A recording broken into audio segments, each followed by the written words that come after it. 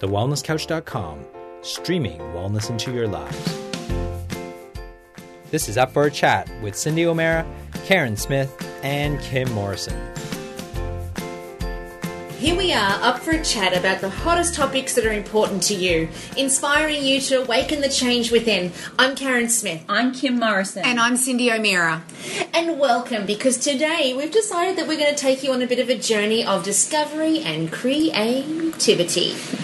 Because we wanted to talk about, I guess, each of our individual journeys, and we're going to possibly do a bit of a series. We don't know, we're flirting with the whole idea, but we thought we were going to start with Cindy.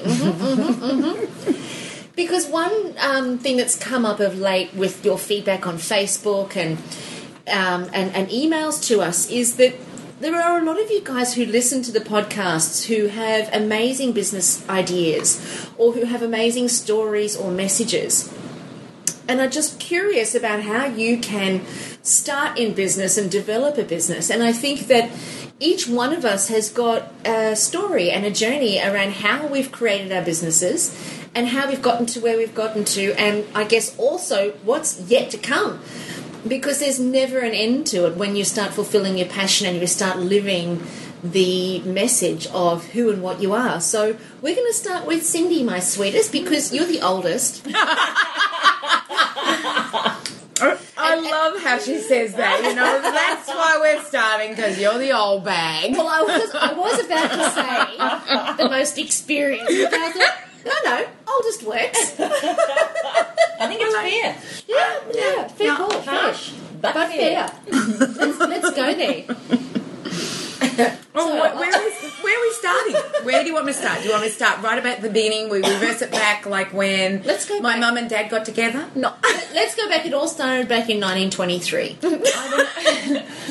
Well, I think the inspiration that will follow this is perhaps more around, you know, they say do your passion and the money will follow, whereas a lot of us end up in jobs that maybe we don't like, or bosses we don't particularly want to work with, or whatever it is. So for people, and I'd imagine a lot of our audience are quite entrepreneurial and quite forward-thinking anyway, some of them may have thoughts and ideas around what they'd love to do, and my line is always, if you could wave a magic wand and money was no option, what would you be doing?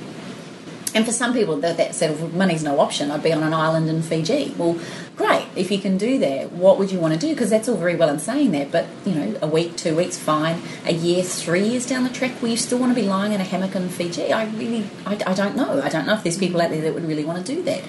We've always talked, the three of us, that we would never, I don't know if retirement is even a word in our language. No, I don't not think, for me. No, and I don't think we will, it'll just have a different emphasis. And I think, Cindy, you're such an inspiration to Karen and I, and being the oldest. Note how they keep saying it.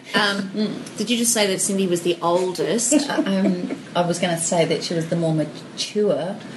Or the oldest? Or she's the only one in her 50s. Or the oldest? Oh my God. Well, who needs enemies when you've got friends like these two? Well, so maybe, sweetheart, I'd love, we know you, but what on earth got you started, and what made you, did you wake up one day as a child and go, I'm going to be a nutritionist, I'm going to be out there and I'm going to do it? Is that how it worked for you, or did this evolve? Look, it's an evolution, definitely. And I just want you to know that they've asked me the question, and now they're on their phones and their computers, and they don't really want to listen to me. I'm only kidding you two. I'm listening. I'm looking at my next question. I'm actually only teasing you two. You know, you've heard it all before, so, you know, why didn't you just leave the building? No.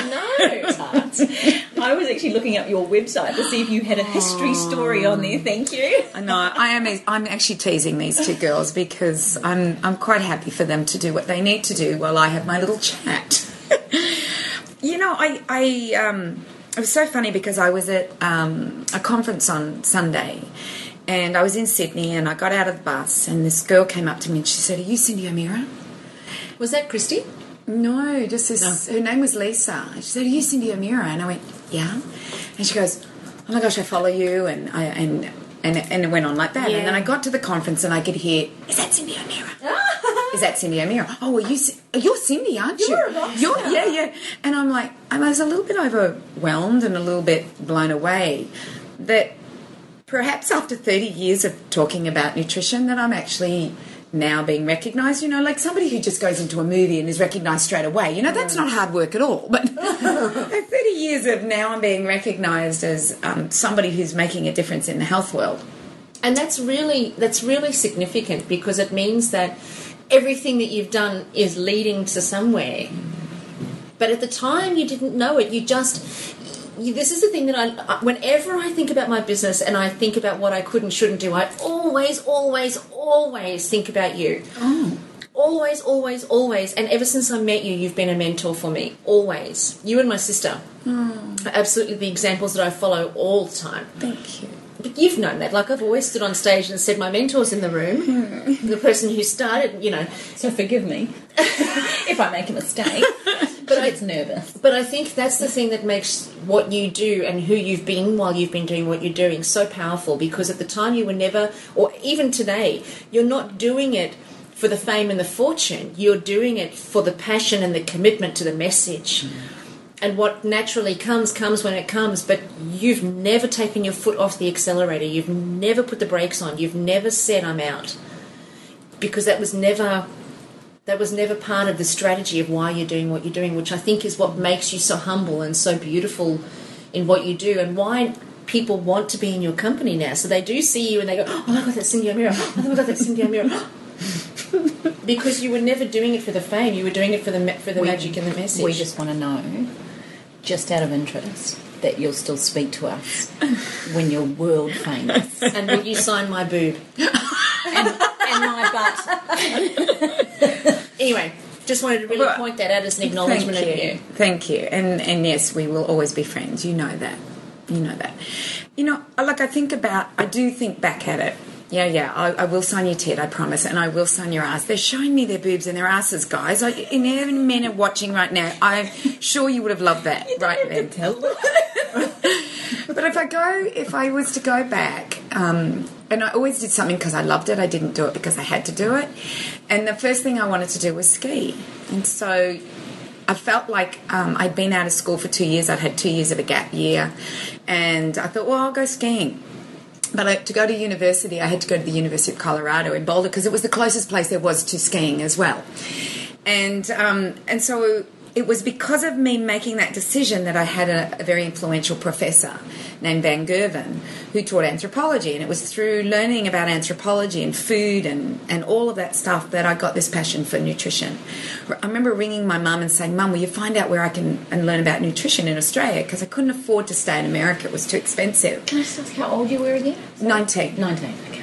19. So after 2 years in the US, I came home and I finished my degree in Bachelor of Science, and didn't really like that because it didn't acquaint with anthropology and nutrition. I was learning about margarine and low fat, and yet, in anthropology I was learning about hunter-gatherer and meats and how we ate in the agricultural revolution, etc. So I had a really hard time there thinking that I could become a dietitian. So it was, once again, I went, well, I can't be a nutritionist because I wouldn't be teaching what they're telling me I should be teaching. So I went back to university, did 2 years of human anatomy, and decided to become a chiropractor. But realised my passion was in food, and so quit 2 years. After 2 years of chiropractic, I quit and just started consulting. And I loved it. I absolutely loved teaching people about food. Then when I had a baby, I decided I didn't want to work outside the home, but rather inside the home, and wanted to express how I was feeling. And so I rang the paper and asked if I could write for the paper, which I did. And after a couple of years of writing for the paper, they didn't really want to tell the truth. They just wanted to sell papers. And so when I did want to tell the truth, and it would be against their sponsors, I couldn't tell it. So it was because of that I wrote my book and self-published it. And what's really interesting, that while I was at this talk on Sunday, I had one lady come up to me and just say, oh my gosh, you've inspired me to start this blog. And now I want to write a book, and I don't know what I should do with publishing and where I should go. And I sat with her for 15 minutes and explained the pros and cons of publishing versus self-publishing, or going with a publisher as opposed to self-publishing. And she was in marketing and advertising, and I said, once you've published your book, whether it be through Penguin or who I'm with, or whether it's through yourself where you're the printer, it's the marketing and advertising that is more important than writing of the book. The writing of the book's easy. And I realised that my knowledge there was quite amazing as I'm talking to her, because I'm talking about literary agents, and I'm talking to her about how easy it is with social media when you do an electronic book or you do your own printing. And then I said to her, I remember spending $6,000 on printing my own book and figuring out how many books I had to sell before I broke even. And that was my aim, was to break even. And then once I broke even, then I'd make a profit. So in the beginning, $6,000 was my investment to get my book out there. And then what I did was I started in a really local scale. So I started here on the Sunshine Coast, and I rang, CFM, or if they was then, I don't even think they were around at that time. It was 92.7. So I rang them in the ABC, and I got on radio and sold a few books. And the aim was to get on television. And so I kept ringing television stations, like Brisbane Extra, which doesn't even exist anymore, and Today Tonight and The Current Affair, and nobody wanted me. And now finally Brisbane Extra wanted me.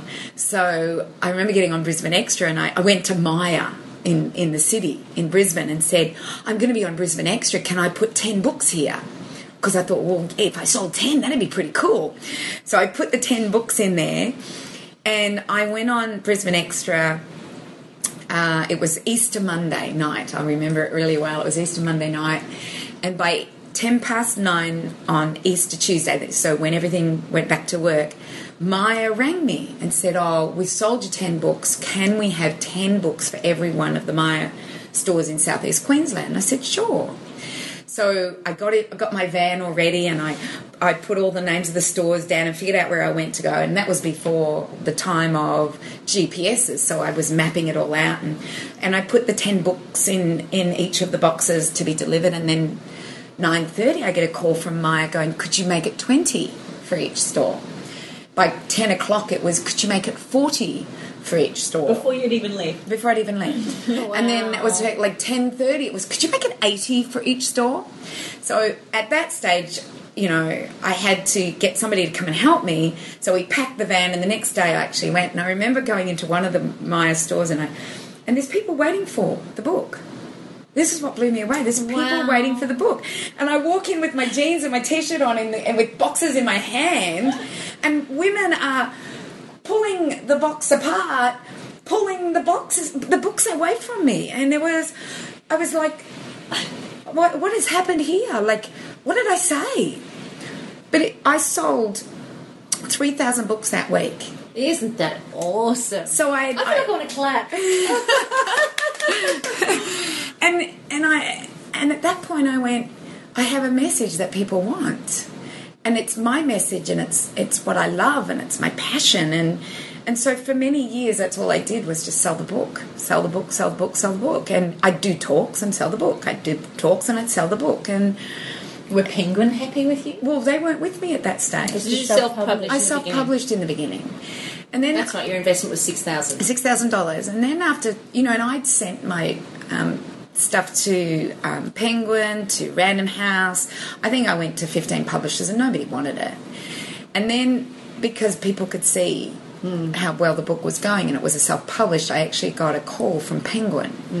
And then they asked me, would you like to come with us? And, to me that was, oh my gosh, somebody wants my book. And so I did end up going with Penguin, and I am still with Penguin today. How long I've been with them? Since 2000, and we're now 2014, so I've been with them 14 years, and I have a 50-year contract with them. Well, they locked you in. I have 50 years with them. Wowza. Yeah, so I've done 14 years of my 50 years. I've got 36 years to go. So does that mean, from a business perspective, you can't write any other books and not put it through Penguin? So does everything that you write have to go through Penguin? No, just that changing book. habits. Okay. And I can change that book, and it won't be with them anymore. Okay, so if you do a rewrite of it, they like I can go elsewhere, but that is the title that's with them. Yeah. And then I gave them 2 years international. So I was going to give them 50-50, 50 years international, 50 years, because I didn't know any better. And then a friend of mine who's in publishing said to me, you really do need a literary agent, Cindy. So I ended up getting a literary agent, Tim Curnow. He was just amazing, and he said, I don't think they need 50 years to get you internationally. Let's try 2. And so after 2 years, they got me into career in Greece, not into America and England. I got myself in there. And it was this whole, that was my education. It was like education by fire. Is that what you would call? Or, that's where I was. Baptism of fire? Baptism of fire. That was what I'm trying to say. And it was a learning process. And you know what? One thing led to the next, led to the next, led to the next. And publishing with Penguin, and then understanding the international market. And so it's been a real journey, but I have continued down the same path. I've not changed. I've stayed in nutrition. There's been times I've gone, oh, this is too hard. I don't want to do this anymore. So what happens when you get to that stage? Like, is there something that actually occurs inside of the business or that occurs inside of the marketplace that gets you to the point where you go, I'm done. I don't want to do this anymore.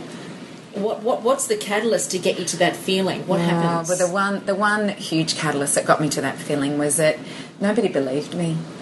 Right. And So I was rejection. ridiculed by mainstream. There were people, obviously, that did believe in me, bought my book, made the changes, saw the benefits. So I was back 20 years ago talking about we shouldn't be eating margarine, we should be not doing low fat, we should be eating eggs. So I was against the Heart Foundation, I was against everyone.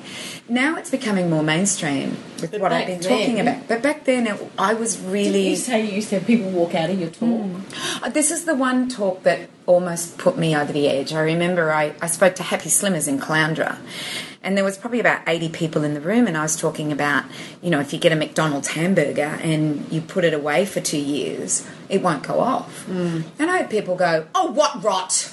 What about the lettuce? And I go, no, the lettuce doesn't go off. It just wilts and it sits there. And, oh, of course the bun goes off. And I had people throwing books down and saying, I've had enough. And they walk out. And That's commitment to MAGAs.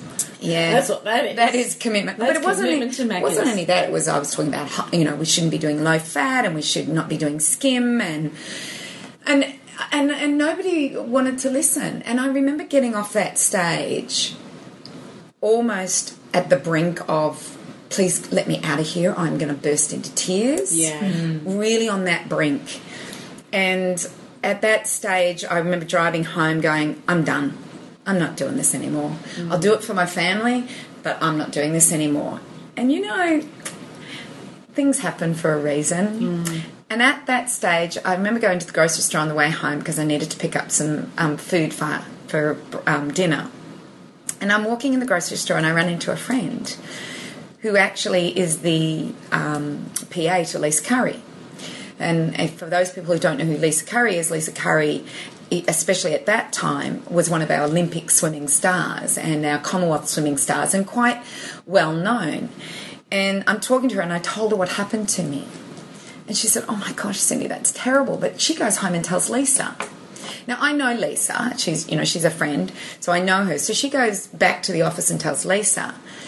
And Lisa ends up telling this man that she's about to speak at a conference at. And it's a week-long conference. It's $20,000 to attend. And he says to Lisa, tell her to come to my conference. It's on me.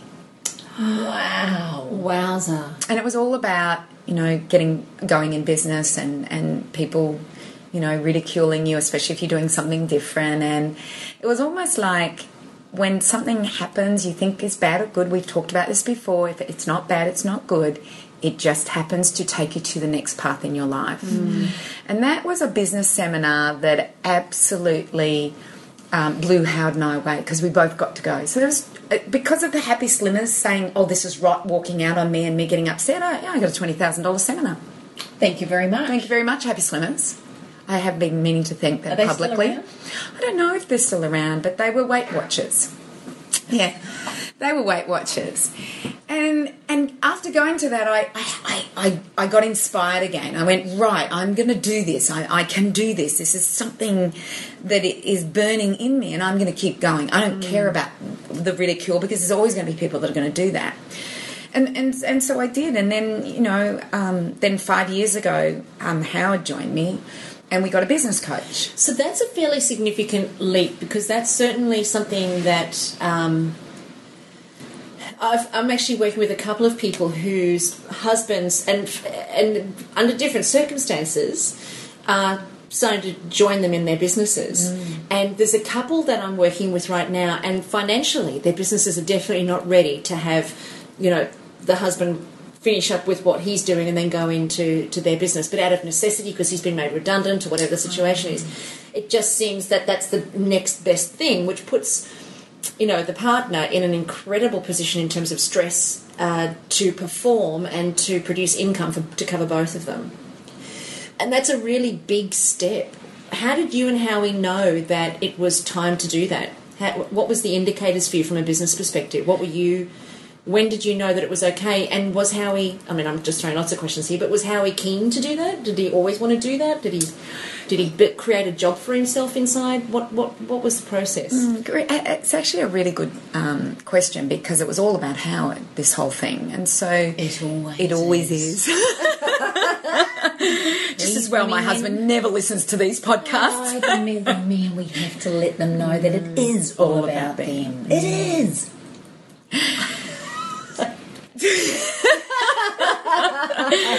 All right, just to go on. So Howard's a chiropractor, and he was feeling a little bit trapped in that he always had to be there morning and lunch. He had and afternoon. He had patients. They relied on him. He had to be there between 7 in the morning until midday, and then between 3 and 7 at night. So that was his hours. And if he wasn't there, he wasn't making money, and who else would be there for him? So he felt a little bit trapped. So for many years he was looking for businesses to go into, and he'd find a business, and it was like a $400,000 business, and then I'd work out with him, we'd work out together, I'd go, here's a $400,000, but you're going to have to pay $400,000, it's going to cost us this much in interest, and this is how much you're going to make. You're going to have to work 7 days a week. You're buying yourself a job just over broke. That's what you're doing. You're buying yourself a job. And he'd look at it and go, and we'd go to the next one and the next one. And he could never, ever find something. And his whole idea is make money while you sleep. And what was really interesting is that this gentleman, his name's Chen Tai, and I know Chen. I met him a couple of months ago. He's a gorgeous man, and he is a chiropractor also, but he's also an entrepreneur. And he and Howard hooked up somehow, and Chen really believes in my business, which was an information business on books. That's it, website, books, and information. That's all we did. And Chen really believed in my business, and he said, you could be so much bigger and better than what you are, Cindy. So he would say that to me. And anyway, Chen and Howard hooked up for some reason. They were at the same conference together, and Chen goes, do you realise the potential of your wife's business? And my husband said, no, why? And he goes, it could do. And he went on. So we actually employed Chen for a day. And the three of us sat down for a whole day and we brainstormed. What a great idea. Yeah. To have someone that has that outside influence and that vision. Because often we get stuck in our own way, don't we? With limitations or dreams way beyond. Sometimes we can think so big and dream it's going to be amazing, and it's actually, you need someone to keep you in check. But in your case, you needed someone to... And Chen is an amazing thinker, and so I recorded the whole session. And we needed, Chen was our inspiration, but we needed somebody who was a little bit more structured in the approach. So Chen would throw me things to do, and I'd go off and do them, and then throw Howard things to do, and... In the end, after we'd had time with Chen, we wanted someone more structured. So we ended up with another business coach, Bruce Campbell, who's with Action Coaching, to structure what we were doing. And Bruce is very structured and very particular in what we had to do. And all I wanted, Howard wanted the big picture, I wanted the day-to-day. And so... Bruce realised that, so he would give me day-to-day stuff to do, and we saw him every week for nearly 2 years, over and over and over again. We would go and he'd give me my task, but he'd speak big picture to Howie, which appealed to both of us. He was absolutely amazing with what he did. And then, because of the three of us always being together, I remember Howard saying one day, how many people ask you, Cindy, about your salt chapter in your book? So I do a whole chapter on salt, and I go, everybody asks me about how do you get dulse, what's the salt, what's the percentage, how do I do it, you know. So he said, why don't we package it? And so that was the beginning of our food business. So we packaged salt. We sold 400 in our first week, and both of us looked at each other. Yeah, it was like, oh my gosh, you know. And we both looked at it and went, this is what they want. You've been talking about this food for 15 years. Now they want you to deliver it. So that was the beginning of our food business, and our food business has been going now for 4 years. I think we're going into our 5th year now. And it was because of that need, that excitement, that want, and now our food business has just overtaken everything. It's huge. We sell to 27 countries around the world.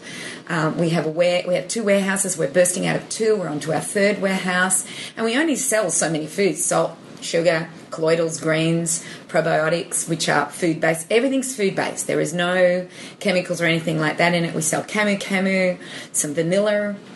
It's not a lot. Cacao. Oh, cacao and kimchi oil, yeah. So they're very different foods, but and I don't like to call them superfoods, because to me a superfood is the herb garden you've got in your backyard that you pick your greens out of. That's a superfood. These are just foods that are high in a particular nutrient. But they're also food-based. They're not made in a laboratory. That's what I love. Nothing is made in a laboratory, and we source these from around the world, because in different areas around the world, in different altitudes, is where you can get these types of foods. So I'm very much into buy your local produce, you know, get your fruits and your vegetables and your meats and your dairy and your all of those things, buy them local. But what you can't buy local, such as your salts and your sugars and your cacaos and your inchis and your camu, then that's what you purchase from me. And I feel that food that I deliver to people is that gap between eating McDonald's and all of that to getting us to making our own fermented foods. And it's to me, I'm trying to get you there, and I'm just helping you with these foods doing it. So I guess that was the food line and now it will become bigger and bigger. We introduce new foods. This year we're introducing 5 new foods. Next year we'll probably do the same. And what I love about my husband, and I have great pride in what he's done with this business, because I sit up here, and we're in my office at the moment, everyone, and I do sit above the warehouse by myself. I just perch myself up here, and all I have to do is research and write. Whereas before I did dispatch, event coordination, getting in of my books, printing, publishing. Everything. I did everything. And now I am the researcher and the writer. And what Howard has done is he oversees the whole business, and we now employ, I believe it's around 15 people. And has that happened because he came into the business? Definitely. I was happy. I was happy doing what I was doing. I was teaching. I was writing. I was doing what I wanted to do. I loved what I did. You also had 3 young children who were Yeah. still at school at that time, and I think the important message here that I would love people to get is that it's a progression. You don't just jump in and become the person sitting up reading and writing. Absolutely. And priorities were different for you when this started. I mean, your book was launched in 1998, 16 years ago. So I sort of think that for you, I think the thing I've learnt from you is don't rush. You know, like don't make. I don't think you have to have 30 years results in 3 years business. That's right. Yeah, that's a really good point. And I think what's so beautiful about you and Howard is, whilst you both led quite separate business lives, there was always, because of your values and your core values with one another and your family values and your life values, how beautiful that you came to something that now is both of your business values. And I think that's credit to both of you for allowing each other in that way. Do you think if someone was starting now, let's say we've got some listeners there listening and they're thinking, oh, I love nutrition. I mean, you've inspired so many people from a nutritional point of view. We need more Cindy O'Mearas out there. So I don't believe there'll ever be a shortage of a Cindy O'Meara message. What would be your advice to someone sitting there going, I love nutrition, I'd love to do, or I'd love to at least help, or they might not want to run an empire like you are or even get to that level, but they might want to write a blog, or they might want to write a book, or they might want to be a speaker to educate and give people your lessons. What's the next step for you, and what would be your advice to them? Well, I have this question often asked, how do I do what you do, Cindy? How can I teach nutrition? How can I do what you do? And, it's really hard because I did my Bachelor of Science majoring in nutrition. And I have 2 young nutritionists who work for me who have just completed their Bachelor of Science majoring in nutrition. They have learnt nothing different. How long does that take, by the way? 3 years is your Bachelor of Science, full-time. And how do you major in nutrition? Is that during that 3 years? Yeah, in that year. So you do it's a science degree, but your major is nutrition, food science, physiology. You just major in that area. So it'd be like if someone wanted to do a Bachelor of Science majoring in microbiology or psychology, they can do that. So it just depends what their major will be. What are they really focusing their science? Because science goes millions of ways. There's lots of ways it goes. So I'm watching what they're learning, and they're learning exactly what I learned 30 years ago, which is just so old hat. And it takes a long time for institutions to change. But if you want to be taken seriously, you need a degree. That is my belief, is that you do need a Bachelor of Science degree majoring in nutrition, and then you can go on from there. And so that if you're really serious about this, then that's where you go. But there's also the coaching side of it. And I look at the beautiful Mel Kent. So Mel Kent's somebody who started following me about 18 months ago.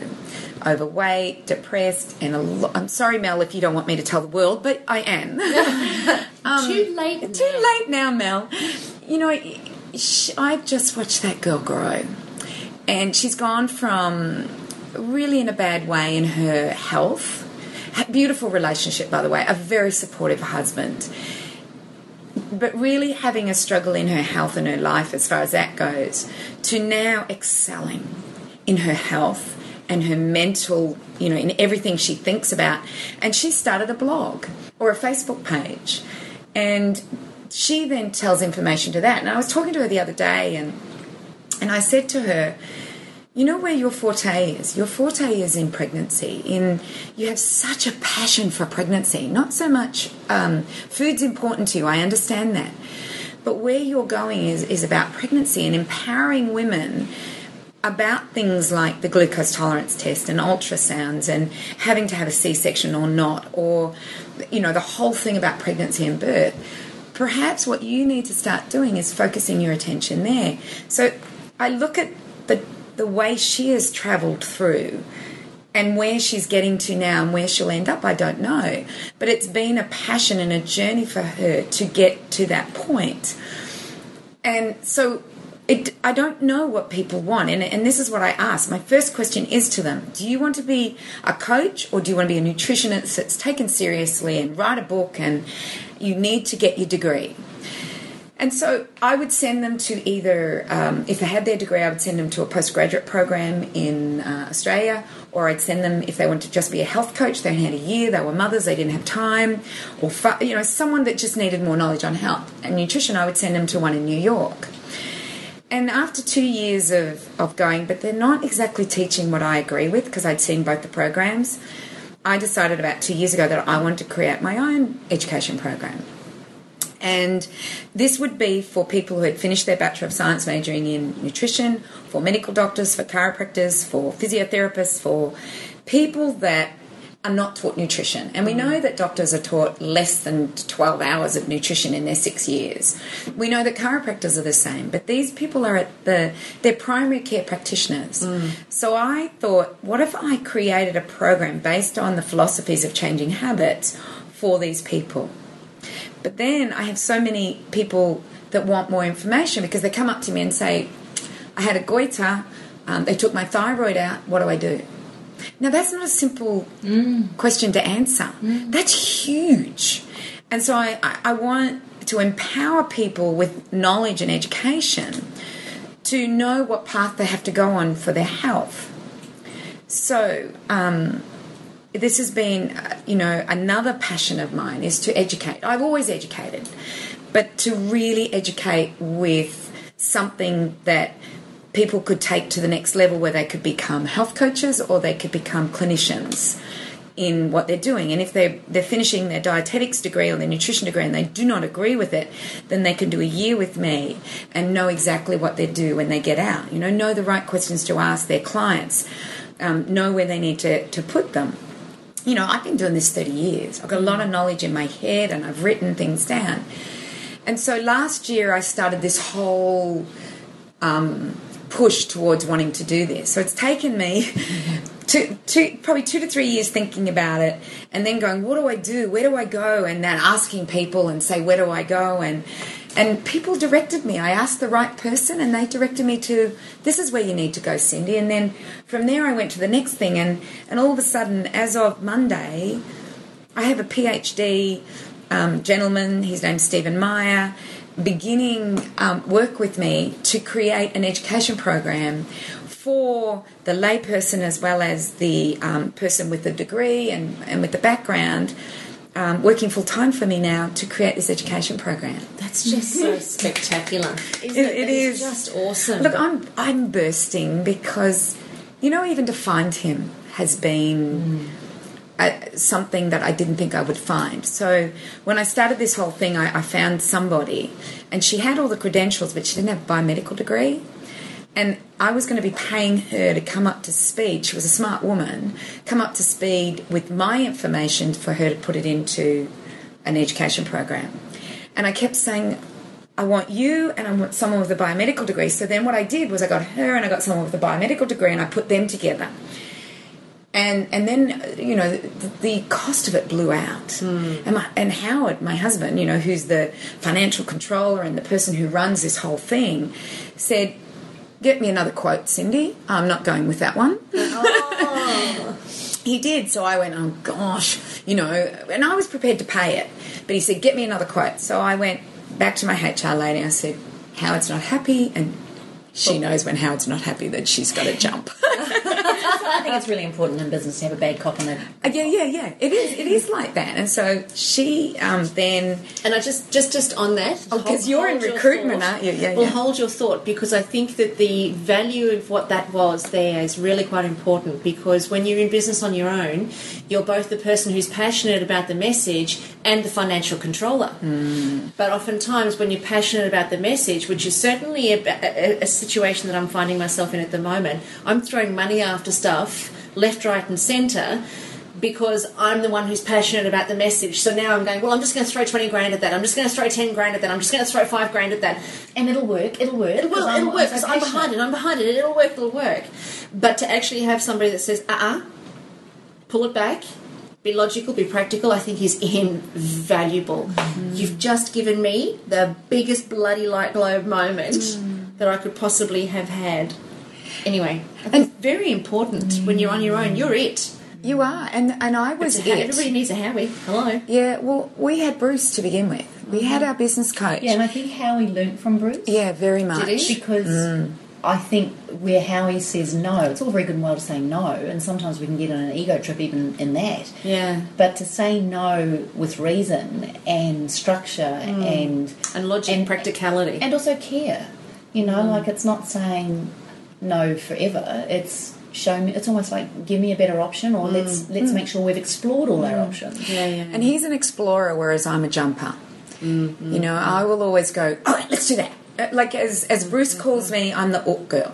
So we're walking along and I see a little shiny object and go, oh, let's go over there. Oh, no, let's go over there. Oh, no, I want to go over there. And so he calls me the ook girl. And Howard and Bruce were the ones that always brought me back to centre. And Bruce always made me do an ROI, return on investment. What will your return on investment be? If you are going to go and do an education course, Cindy, what's your return on investment? I had to prove to Howie. I remember Bruce giving me this whole thing, and I actually think a business coach is absolutely brilliant. Bruce... What about... Sorry, I just want to ask you quickly on that. What about people that think they can't afford it? Like, how do you do that at the beginning? Well, that's where we were at. He was going to take 40% of what I took the year before. That's what he was going to take from us in that 12-month, meeting him once a week. Oh, so he took a percentage of profits. No. no, I just figured it out that way. I went, I made that last year and he wants that this year. And I said to Howard, can we afford him? But what about people that aren't? So the first 5 years of business for a lot of people, there's not a lot of profit. And you're actually really trying to get yourself off the ground. You see, you were quite established in the sense of you had a product, you were selling it, you were creating a profit. Every year you were having a profit. I'm just asking you, what do you think about someone at the wasn't making that much money. You got to remember Howard was also earning a wage. When I think about that year, we make that in a week what I used to make in a year now. So I wasn't doing that great, but the potential was there. And you know, when you start university, you have to spend money to get an education, to get it. And that's what I ended up looking at Bruce like. I went, that's a university degree. That's what that is. And it was Howard and I going to university to learn. And so it was a huge amount of money. It wasn't cheap at all. Did it make you step up even more though to pay for that? Yep. Because I know with my coach, or whatever, even though he's a beautiful coach and I'm not actually having to pay him at the moment, they're really good coaches. But what I'm finding though is he's made me really accountable for what I'm spending and everything, and in fact his input, and I'm now looking at whether, because he's not got enough time for me, I'm looking at whether I do employ someone like that, and I'm at that point. So you're saying your business will grow faster with it, but what if it's the wrong person? How do you know that's the right person? We didn't know he was the right person, but we trusted him. When I first met him, I remember thinking, oh, you're just a little upstart. Yeah, I thought that. Yeah. I remember you even telling me that. Yeah, you're just a little upstart. I hope he's listening. Yeah, I hope I'm going to let Bruce will enjoy this, because he would know that. He would know that because I've told him. And I remember in the beginning, I'm paying this guy, and I'll tell everybody what I was paying him. I hope that's okay. But I was paying him $3,000 a month. $3,000 a month. And I paid him $3,000 a month to avoid him. Because he'd make me do things.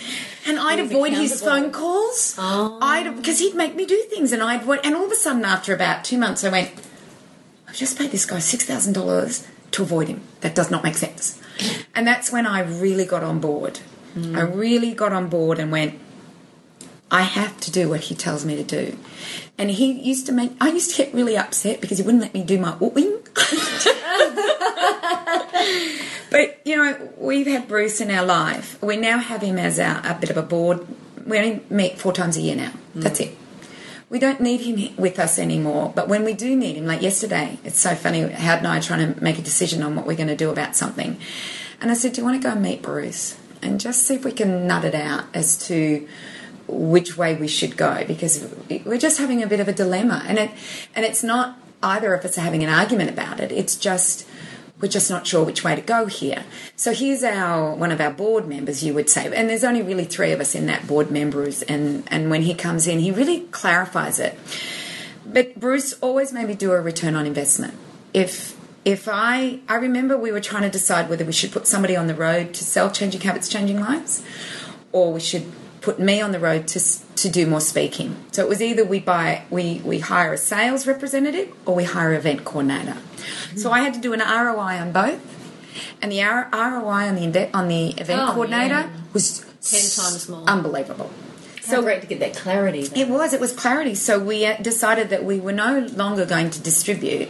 We were going to stay on the internet, and we were going to have more events and really good events, and get, you know, that was the split we did.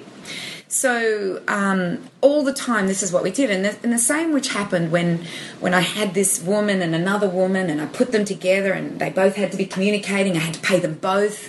You know, it's double the cost of one person. So that's when I went and found, now we're going back to the education program. This is when Howard said to me, you need to find somebody, or get me another quote, or do something different, get who you want. So I did my Manifesting Matisse. I wrote down exactly what I wanted, who I wanted, what I needed this person to be like. And for some reason I had a male. Now I have mainly females that work with me, but I had a male in my mind, and I don't know why. Whether he already knew he was going to be with me, and I knew he was going to be with me because of a past. You remember we talked about that last time, Kimmy. You know, last week we talked about that I just feel that our soul was connected. I don't know this. I don't know if this is right or wrong, but I had a male. I had what he looked like. I had everything I had manifested. Do you think sometimes too that happens for that balancing? You know, like like the yin and the yang. It's going to appeal to both. You know, it's an equal industry, really. Although I say that, and you went to that conference just recently. 800 women, people, and they were all women. All women. 20 men were in the room, and that was that's it. interesting in itself, isn't it? Yeah, it really was. So I put it out there, and guess what?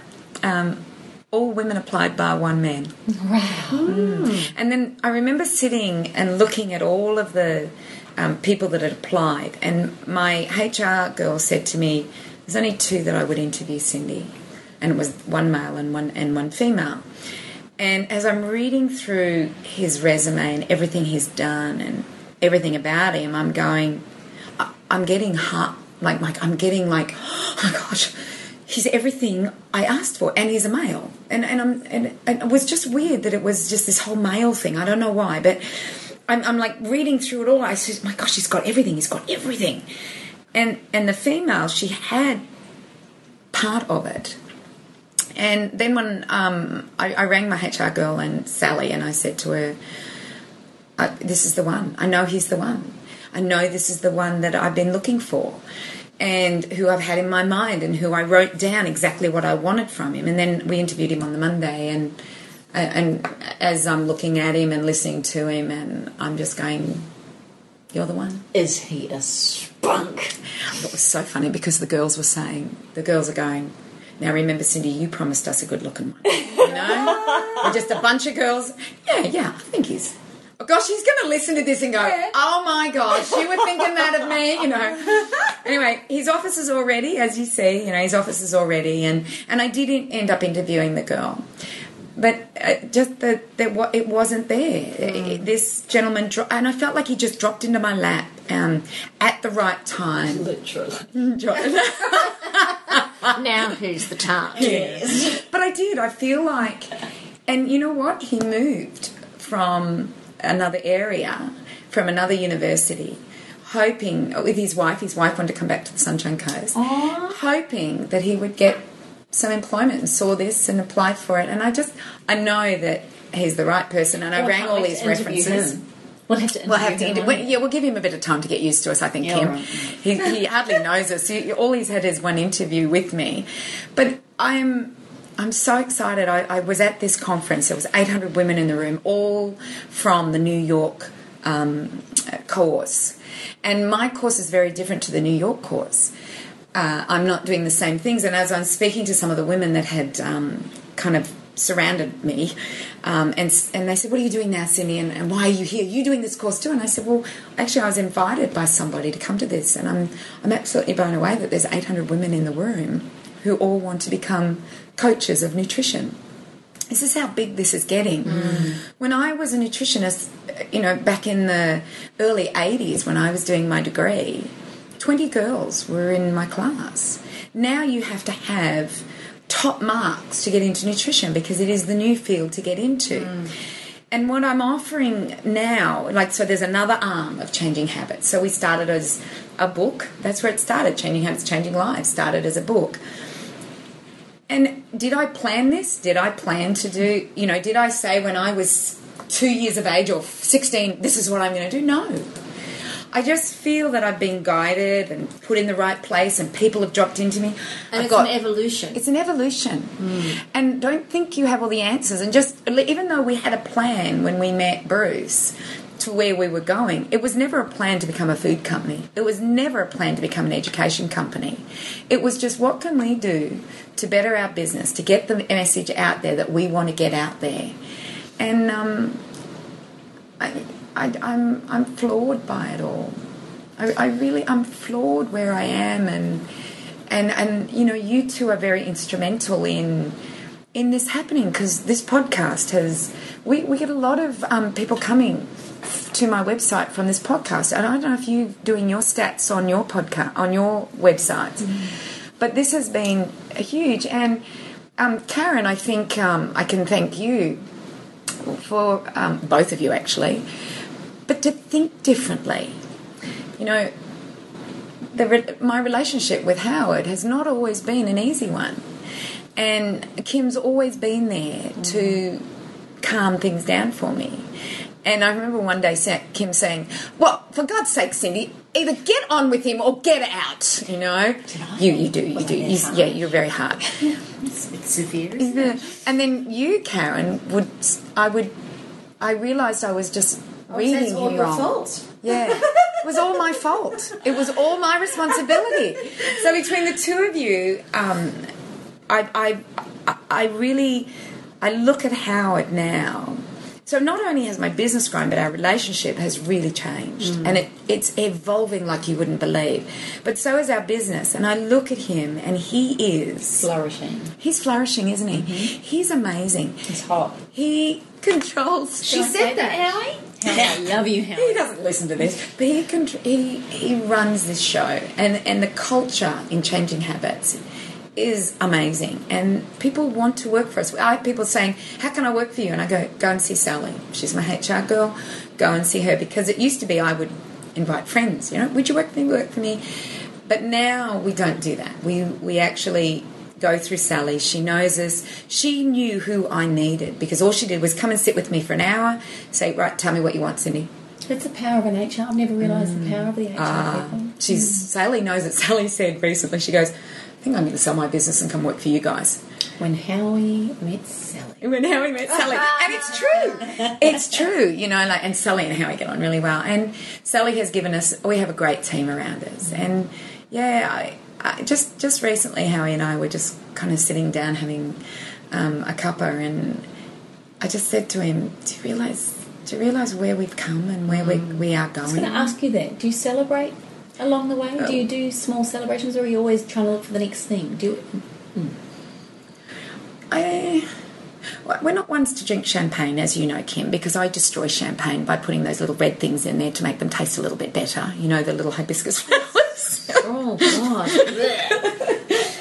Kim, I have to tell everybody, Kim brings around Moe, or what's the other one you bring around? Verve. And because stop it. That's look, see, these two know it. something fabulous. I don't like champagne whatsoever. And Kim brings it round, and I go, can we put something in it to taste it just a little bit better, please? I don't waste it on her anymore. I pour her a brandy now. She does. Or what's the other thing you love? Vodka light? No. Mojito. Mojito, yeah. But you know what's absolutely fabulous? Oh, what? It's Cointreau on ice.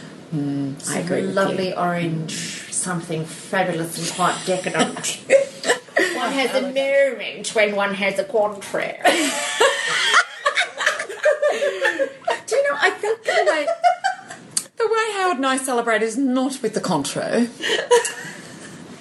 They've lost it, both of them. I think we celebrate with going away together. Like we'll go and hike to Annapurna and do fabulous things. Yes, I think Karen's like going, what? You know, beats bloody Cointreau. I think you also celebrate, like at the Christmas party last year. I thought that was a beautiful celebration and an acknowledgement of the team. And I think what I've learnt from you is that this is a team effort now.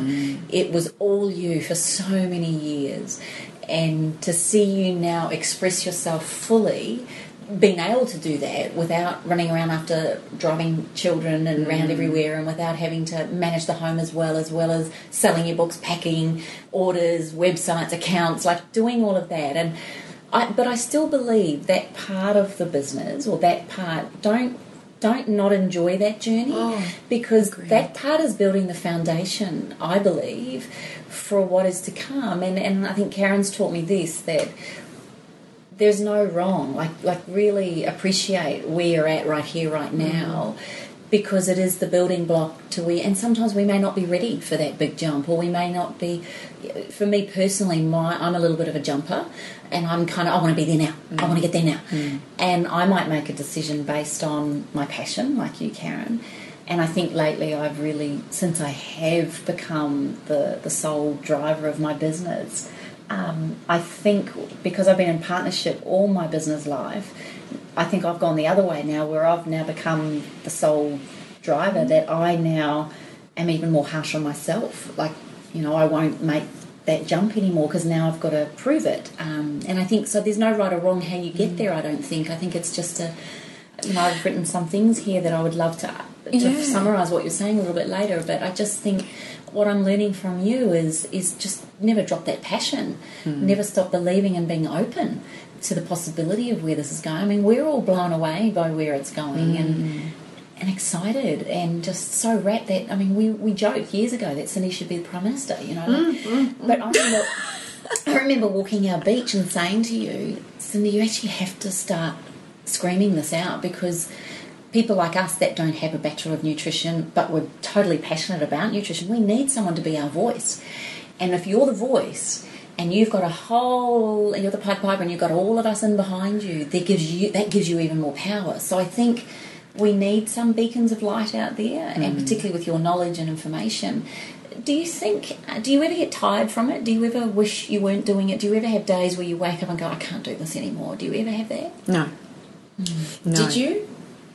Before you had the team to take up some of the load, did you ever find that there were moments, and it's not a question of the passion, it's more a question of the energy to really sustain every part of the business? When you were doing everything, did you ever wake up and go, I just need a day off, I just need a week, or I just need When that was break? happening, I had my 3 kids that were heavily, like where Kim is at the moment. So Kim's in a time in her life, she has 9 to 3. That's it.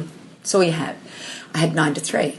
And on weekends I didn't work. I had 9 to 3, or when they went to bed, or I would get up at 4:30 in the morning. So these were my only spaces that I had. And when you're at 9 to 3 and somebody buys a product and you've got to dispatch it, you get really excited. You want to pack it. So true. It is, it's true. It's like, oh, someone's bought something. So, no, I was so excited. All the time I was like, oh my gosh, someone just bought something. Oh, I sold 2 books today. Or, oh my gosh, ABC Radio wants to interview me. So, no, I don't. There's always something to get excited about. There was always something, and there was always something to get excited about. And sometimes I would be thinking, oh gosh, I've got to go pick the kids up. I would do that. Yeah. And then I would stop myself and realise that that's my life, is my children. I only have 9 to 3. That's it. And it was so funny, when we started this business, we still had the kids at home. Like Tanya was still at high school. I had 9 to 3, and we started this business as a 9 to 3 business. Do you know that Tanya's been out of school 2 years now, and we've now gone to 8 to 4? We've only just gone to 8 to 4. So there's only one girl here that has children at school. Oh, actually, there's more now with kids at school. But do you think that having that 9 to 3, because when your kids are home, you're there for the children, and you have to be present for the kids because they force you to. Do you think that gave you balance? Do you think, I mean, granted it's still busy and it's still full on, but do you think it gives you balance? Do you know what? That somebody like me just doesn't have. Yeah, but you do have balance, because I know you love what you do. And the only reason you feel guilty is that you think you have to go out and exercise, or you think you have to go out and do that. But to me, balance is this: you doing what you love. And what I loved was, I loved getting up and going and walking and swimming. I loved that. I loved getting up at 4:30 in the morning and having 2 hours to myself. Nobody rings you. And writing or dispatching or whatever. I loved going and waking those children up. I loved taking them to school. So which way I was balanced, was I more balanced with my children or more balanced with my business? Didn't matter. It was as long as I was doing what I loved.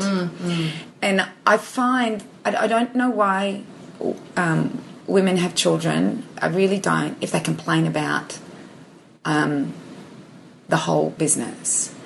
Of doing the business and of kids. Children and kids and time and what they want to do and what they have to do, and they go mad because they've got to take their kids here and there and everywhere. Like, I watch you, Kim. You're a single mum, really, even though you do have a husband, but he's away all the time working. He's a Clayton's husband. He's a Clayton's husband, yeah. We don't even really know whether he exists or not, but anyway, he does fleet in and out. I actually think you just get a gigolo. For a service. Yeah. Anyway, I watch you, and I remember, you love going and picking up your daughter, because I always say, call me, I'll go pick her up.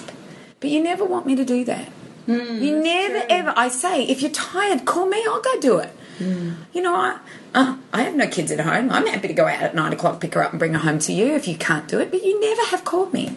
No. So I know you love to do that, and I did too. I loved going and picking my kids up. I don't know what it was. It was, you know, at times...